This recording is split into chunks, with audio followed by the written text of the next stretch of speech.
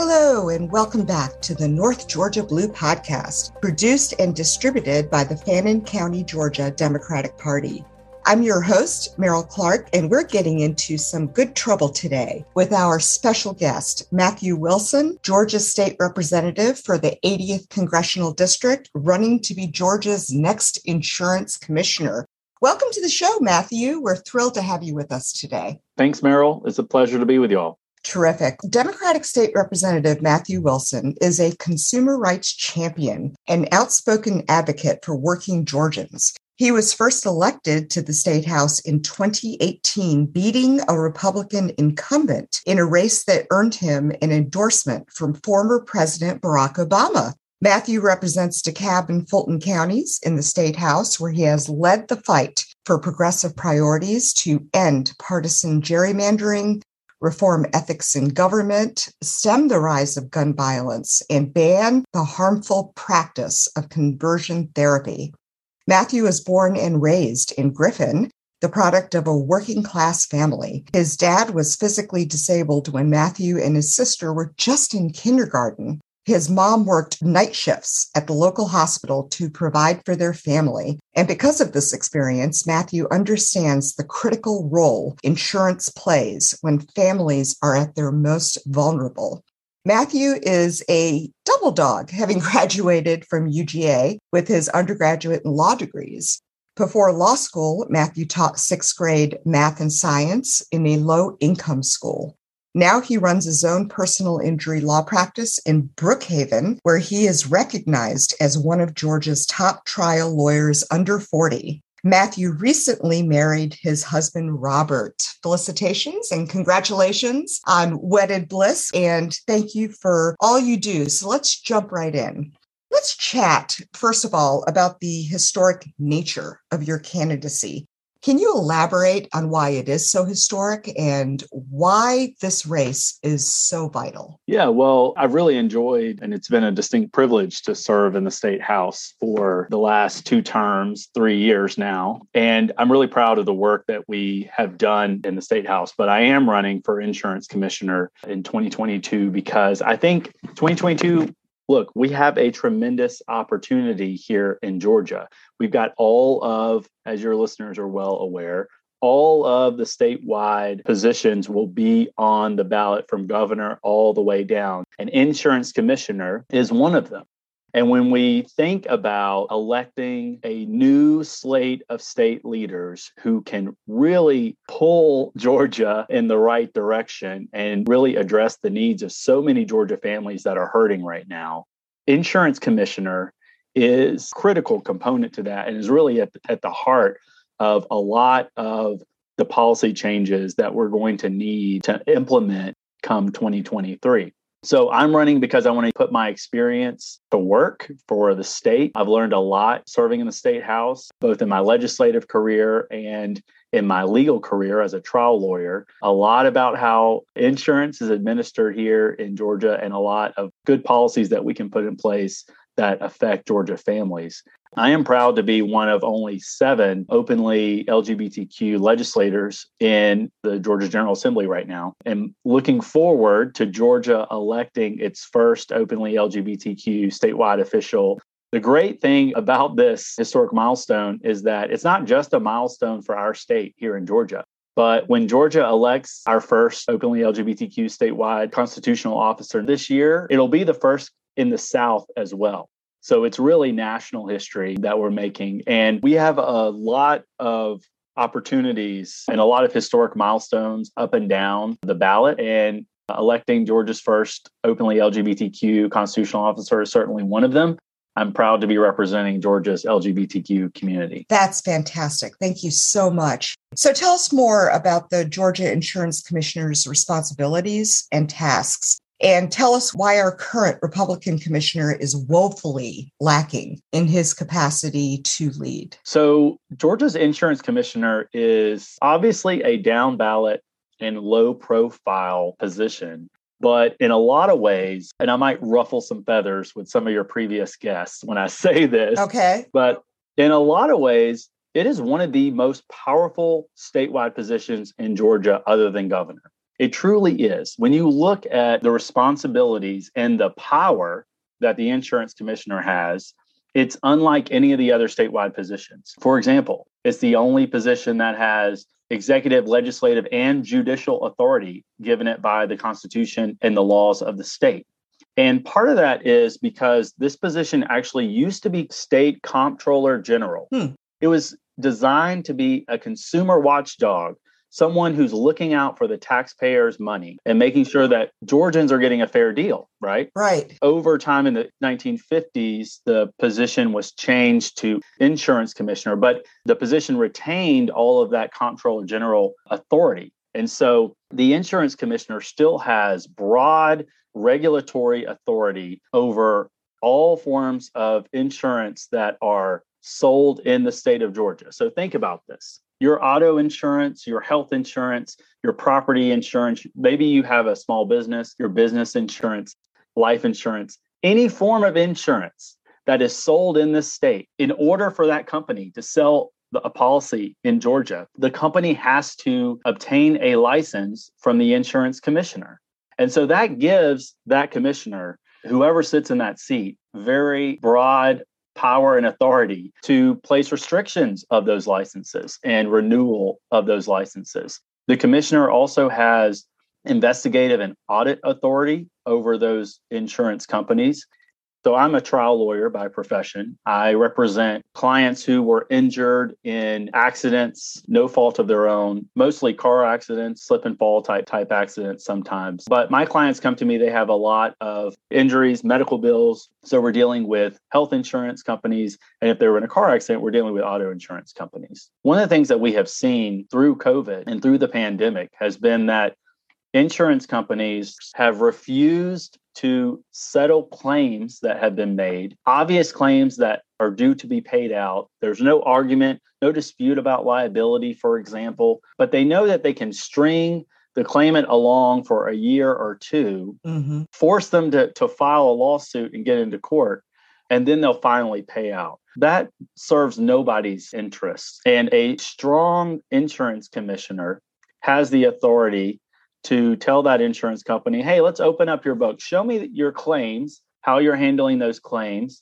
how often you're resolving those claims. And if the insurance commissioner feels that Georgians are not being properly served or appropriately served by those practices, can apply pressure to that company to improve its practices so that Georgians are better served. And that's what the position is designed to be. Give this person broad powers so that Georgians, consumers, can ultimately ensure that they're being served. That's terrific. What is the current commissioner doing or not doing that you take issue with? We have been through quite a twisted tale over the last 25 years, to be honest with you. I've told you the office was designed to be a consumer watchdog, someone looking out for us and our pocketbooks. Unfortunately, for 25 years, we've had Republican control of this office. We've had commissioner after commissioner after commissioner, now after commissioner, who have literally been bought and paid for by big insurance companies. And that's not an exaggeration. In 2018, when I was first elected to the state house, Jim Beck was elected the insurance commissioner that year. He only served for a matter of weeks. He was sworn in 2019, and less than, it was about 6 or 8 weeks after he was sworn in, he was indicted on 30-something counts of fraud and embezzlement.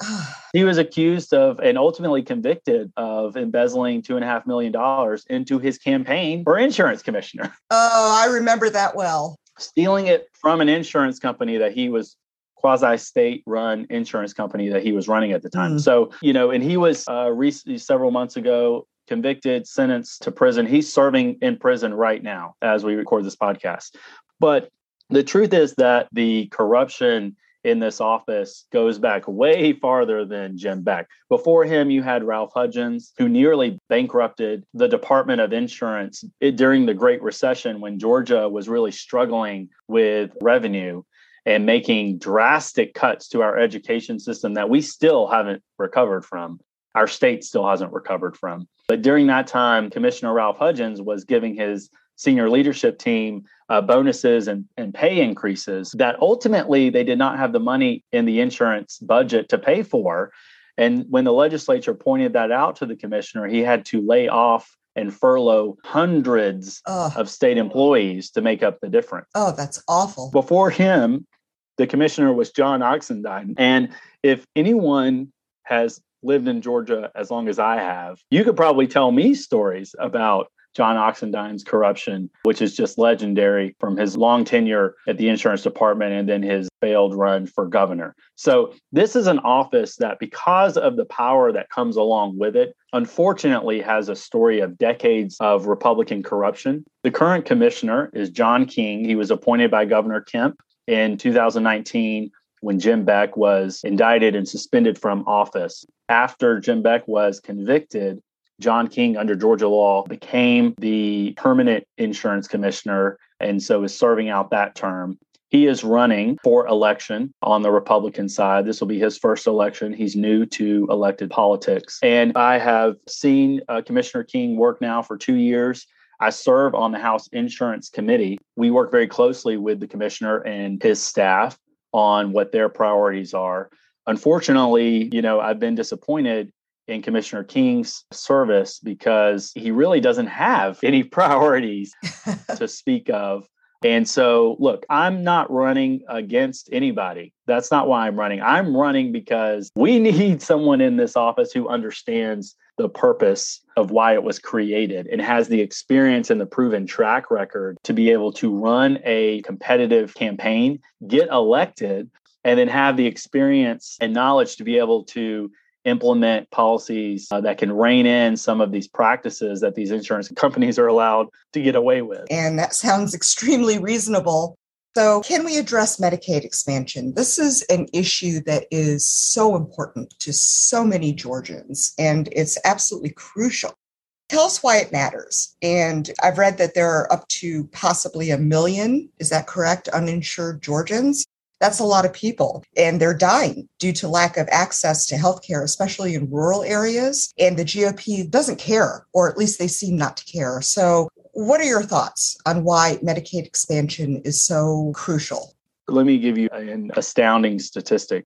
Of all the states in the country, if you look at the uninsured population, we have the third highest number of people uninsured in our state. And you might say, well, that's really unfortunate for those individuals and their families. But the truth is, it affects all of us. Mm-hmm. Aside from it just being a moral obligation that many of us feel to ensure that we can give healthcare access to our neighbors and our loved ones and people we live with and work with, this is also an economic issue because it affects our state's economy. It prevents our state's economy from thriving. It hobbles our workforce. And for all of the rest of us who do have health insurance, we pay higher premiums because our state has such a high uninsured population. It has to be paid for somehow. And the truth is, the studies show that we make up the difference in our premiums that we pay and in our tax dollars that we pay. So this is both a moral and economic imperative for our state. Medicaid expansion is way past its time here in Georgia. We know we have a huge population of uninsured Georgians. So the question becomes, how do we get health insurance to those people? And the quickest, easiest, most efficient way to do that is to fully expand Medicaid. And it's why I've been going all over the state all summer and fall of last year, calling on Governor Kemp to fully expand Medicaid, urging him to include it in the special session that we had last November. And I continue to call on him to do that. We can fully expand Medicaid overnight and give 500,000 Georgians access to healthcare. And it's not just about emergency treatment. That's what most people think of when we talk about the uninsured population. Anyone in Georgia can get emergency treatment. It's the law. You can go to an emergency room if you have an emergency and get medical care. But the issue for the uninsured population is that because they don't have insurance, health insurance, they lack that regular, preventative, ongoing care that all the rest of us take advantage of. Exactly. And know that it's necessary, and it prevents the emergency if you're able to have ongoing care. So this is one of my top priorities running. And of course, we've seen the hard work of Senators Warnock and Ossoff to get this federal workaround program in Congress to say, okay, look, these 12 states, Georgia included, that have not fully expanded Medicaid, we're not going to wait on you any longer and do this at the federal level.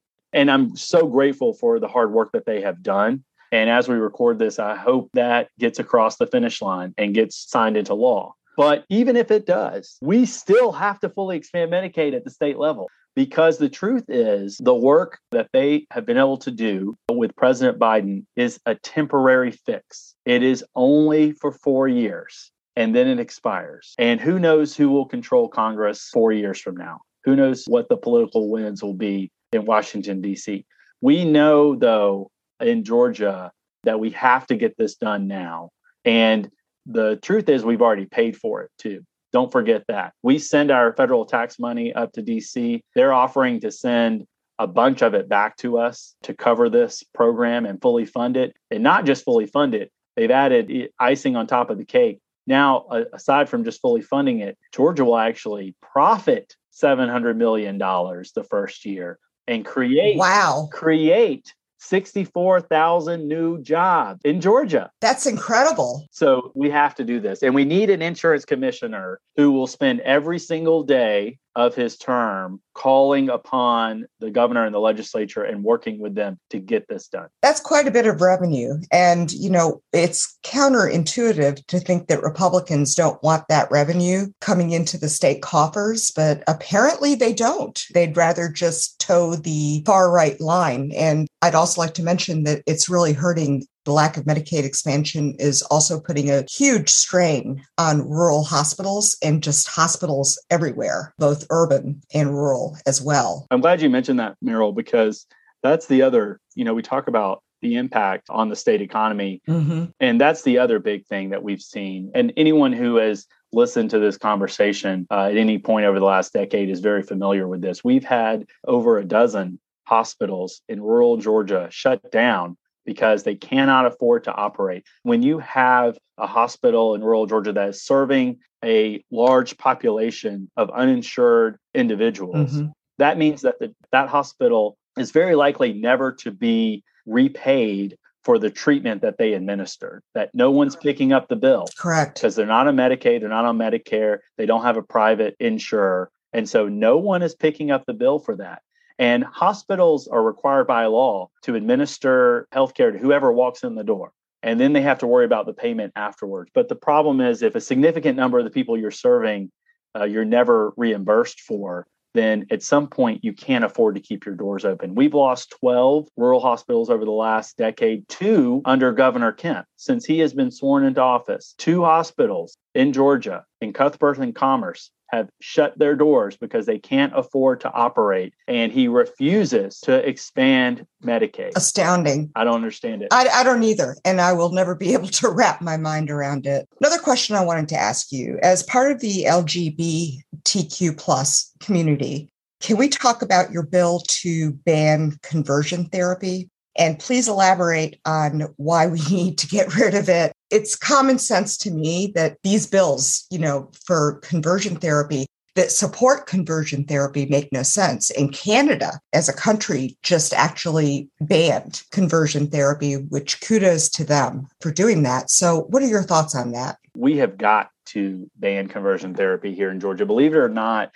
And a lot of people, when I talk about this in my work on this issue, a lot of people don't realize that it's still legal right now, this very day in Georgia, for medical professionals who are given their license to practice medicine by the state of Georgia are still legally able to practice conversion therapy. That is horrifying. It's horrific. And, when I talk about policy, often there are a lot of overlapping reasons for the policy that we're advocating for. And this obviously for me is a very moral issue because although I was fortunate never to be exposed to conversion therapy, a lot of my friends who grew up here in the South with me were exposed to conversion therapy and are still dealing with the after effects and are still going through therapy for that today as adults. And when we talk about the LGBTQ community, in particular, transgender youth, we have incredibly high suicide rates among these populations. When we talk about transgender youth, 40% of all transgender people have attempted suicide at some point in their lives, the studies show. And so this is about saving lives. This was one of my first priorities when I got elected in 2018. I introduced the bill the first time then. I was joined by a coalition of the mental health professional community here in Georgia and at the national level. Every mental health professional association in this state has signed on in support of this bill. We're talking about the psychologists, the psychiatrists, talking about the Hospital Association, the American Medical Association, have all in unison said this must be banned in this state because it is not based in science, it is not medicine, and it does more harm than good. And because Georgia issues the medical license to the physician, these professional associations have called on the state to say, we need you to pass a law saying that if you practice conversion therapy, you are subject to license revocation. And so that's what this bill is about. And it was first introduced in 2018. We had a historic public hearing on it in 2019 and had testimony by survivors and mental health professionals. A very gut-wrenching hearing, but a lot of positive comments from the committee members. We came back in 2020 with the expectation that we would get a vote in that committee and be able to move this bill to the House floor. Unfortunately, that year, and we'll see about 2022, we've seen a surge in anti-LGBTQ legislation. And that has really prevented us from being able to move forward on this issue. But I continue pounding the table and urging all of my colleagues to take a stand against conversion therapy. Well, thank you for fighting the good fight. Those are alarming stats about the number of suicides among trans kids. And it's just astounding to me that in this day and age, in the 21st century, that we're still fighting these right-wing perceptions that are so inherently evil. And I will use that word evil as far as I'm concerned. How do you expect the legislative session to shake out this year? Any predictions? Unfortunately, I think it's going to be a very rocky road. We know, we've heard, and we're seeing it now, a lot of hate-filled legislation that's coming out, the anti-LGBTQ stuff, the legislation to ban books, because God forbid we give our kids an education. What century are we in? I mean, that's insane. It is, and still anti-democratic legislation meant to make it harder to vote, easier to overturn elections, easier to oust local Board of Registrars members, Board of Election members, so that people can reverse the outcomes of our democratic process. All of this stuff is unfortunately raging in the legislature. And in a lot of ways, I do feel like the state legislature since the 2020 election has really become the front line of this fight we are waging right now for democracy. All of these bills, you look at it not just in Georgia, but across the country, but in particular here in Georgia. Right. Of course, we felt it more so than others. But that's why I'm so proud to be in the State House right now and be able to join my colleagues in fighting against this horrible, horrible stuff. Not to mention lack of women's civil rights and, of course, the abortion issue. What are your thoughts on that with the Supreme Court refusing to stop Texas's ban on abortion? They're allowing abortion clinics to sue and the litigation to go forth through the courts, but they're the highest court in the land. And they're refusing to uphold Roe v. Wade. As an attorney, what are your thoughts on that? And what do you think the chances are that Congress will, and I worry about this, will codify Roe v. Wade? I have to say that what I have seen from the Supreme Court recently on this has just been abhorrent. Mm-hmm. We have quite a number of justices who have just relinquished their duty to the Constitution and to the rule of law, all for political partisanship and to push forward their political agenda. It's very sad. But to me, it just reemphasizes the need for us to recommit at the local level, at the state legislative level, at the statewide level here, 2022 in Georgia. We have an opportunity to put the right people in the right chairs that can make the decisions in a lot of ways to blunt some of these things. The other thing, of course, the Supreme Court has a very big microphone from which it issues case law, which becomes the law of the land. Mm-hmm. Sure. But state legislatures and state governors can work around that and can change the law. And ultimately, everything that comes before the Supreme Court started in the state legislature somewhere or was on a governor's desk. Right. Someone didn't like it and they filed a lawsuit and pushed it all the way to the Supreme Court. So it is just vitally important that we not lose focus amid all of the bad news that we're seeing. And there's a lot of bad news, but we can't lose sight of the goal. And that is making sure that Georgia's leadership reflects the people who live here. This is a blue state, and we know North Georgia is blue. We know the whole state is blue. We know the whole state is blue. We need our leadership to reflect that. Yes. So that we can undo a lot of this harmful legislation that's been put in place over the last several years as the GOP is experiencing its last gasps of statewide power. Oh, sure. This is why they keep passing these restrictive laws, violating our civil rights on so many levels, because they can't win, right? Right. Unless they make it harder for people to vote. And that's something we have to keep fighting. What are your thoughts on red states having higher COVID-19 rates because their Republican legislators and governors are not pushing vaccines, which are our only stand, really, against COVID, and now all the variants that are coming out? What are your thoughts on how Georgia can do better and why we should do better, especially as insurance commissioner? Well, I think the best thing that we can do is elect Stacey Abrams governor. I'm with you on that one. I'm ready. I am so ready. And her candidacy is also an historic one. Absolutely. She would become the first female Black governor in the country, which would be quite the precedent. And I believe she will help all of you, on the ballot from the top down. So how do you feel about working with Stacey? I'm so excited. I did not have the pleasure of working with her in the legislature. She was gone by the time I was elected. Mm-hmm. But a lot of the people that I served with did work with her, have incredible amount of respect and admiration for her, what she's doing for our state, for our country, and for all of us. And I'm just so excited about all of the Democratic candidates that we have. Being on the ballot with Senator Warnock as well is so incredibly humbling and inspiring. We started this talking about COVID and the impact of COVID in red states. And this is one of my huge, huge disappointments in Governor Kemp.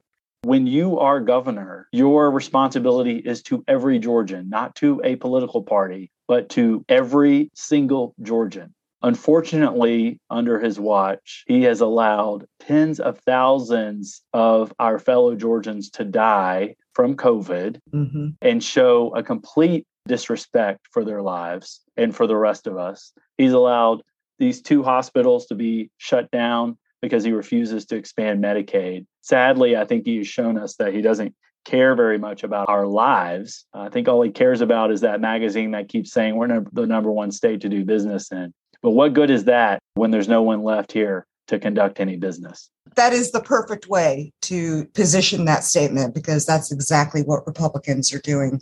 So a lesser known responsibility for the Georgia Insurance Commission office is the oversight and regular inspection of elevators in Georgia. Is the current commissioner performing this task? And if not, why not? And please tell us about the tragic elevator accident that took a young person's life recently. I know this is something near and dear to your heart. The insurance commissioner is also the safety fire commissioner in Georgia. And that means they're in charge of the fire regulations. A part of that includes inspecting all elevators in the state and all amusement park rides in the state. This is not a responsibility that we hear a lot about or think a lot about, but the next time you are in an elevator anywhere in the state, take a moment and look at the little framed business card that's hanging on one of the walls by the door, and you'll see the inspection certificate is issued by Georgia's insurance commissioner, and it has his name printed nice and big right there. Part of these duties require the commissioner's office to make sure that these elevators have been inspected regularly. Before 2 years ago, it meant that elevators were inspected every 6 months. But one of the things that Commissioner King did early in his tenure was come to the legislature and ask us actually to push that back to a full year so that elevators are only required to be inspected once a year. We did that, and we were told that the reason why they asked us for that is because they did not have enough people to inspect all the elevators, but they weren't worried about safety issues. This wasn't going to create a safety issue because most of the elevators are newer in newer buildings and they're just made a lot safer than the older elevators. But that this would free up resources and allow the department to focus on those elevators that had been inspected for many years. Well, it wasn't long after we passed that bill and it was signed into law by Governor Kemp that we had this horrible, tragic accident in Atlanta. There was an 18-year-old student who was in a football prep academy and was living in student housing just behind Atlanta Medical Center. This was an older building that the elevators were in disrepair. And one of the elevators he was in one day after practice with some of his teammates failed, actually was in free fall and then stopped in between two floors. He tried to escape and unfortunately was crushed by the elevator. Oh, awful. It was horrible, a horrible, horrible incident. But what made it even worse was that shortly after that, all the students came forward to the news media that was reporting on the accident. And they said, we told people about this elevator that it wasn't safe, that we had been on it before when it got caught between floors or didn't feel right. And, all you have to do is look at the inspection certificate. It hasn't been inspected for 2 years. That's terrible. When the insurance commissioner was asked about that, Commissioner King said, well, it's the property owner's fault because he didn't call and schedule an appointment for one of our inspectors to come out and inspect it. I can understand that the responsibility first lies with the property owner to schedule an appointment. Mm-hmm. But the law says the elevator has to be inspected every year. And 2 years go by and you don't get a phone call from that property owner. And the elevator exists. It's on your list because you inspected it 2 years ago. At what point does the department bear responsibility for not following up on that? And, unfortunately, I think that's something that Commissioner King is going to have to live with. We have got to get someone in that office who cares about people over profits and will make sure that the policies in the state align to protect and look out for people. That is simply astounding to me. But of course, Republicans, at least the far right-wing Republicans that we seem to have in Georgia, would not have any regulations at all if they had their preference or few to none. So we know that this is a safety issue. It's a critical safety issue. And I'm glad that you're looking into that. So Matthew, I could talk to you all day. Unfortunately, we're running low on time. Can you give us your website address if one of our listeners wants to donate to your campaign or volunteer for you or just get more information about you? Where would you send them? MatthewForGeorgia.com. And it's all spelled out MatthewForGeorgia. Okay, terrific. And finally, and I ask all my guests this question, which I'm sure you're familiar with since you're an avid listener, and thank you for that. Tell us a fun fact about yourself, something not related to politics or your candidacy or your state housework, something fun just about Matthew. So, Meryl, I put a lot of thought into this because I know you ask all your guests this. And I think one thing that a lot of your guests may not know about me, if you didn't know me before, is that I have a twin sister who a lot of people think is the cooler twin because she is a Secret Service officer at the White House in D.C. Wow, that's impressive. And I also wanted to ask you about an incident that happened recently right after your wedding to your husband, Robert, with a rainbow wedding cake down at the state capitol. Can you talk about that? We've been dating for about 4 years and got married in November of last year. And when we set the wedding date, we did not intend for it to be smack dab in the middle of the special redistricting session. Of course. But sure enough, that's what happened. So we got married on a Friday evening and we took a weekend in North Georgia. We were in Sati for an abbreviated honeymoon. And then I went back to the Capitol following Tuesday. And we do celebrate each other's personal milestones in the house. And so we had some wedding cake to share with my house colleagues.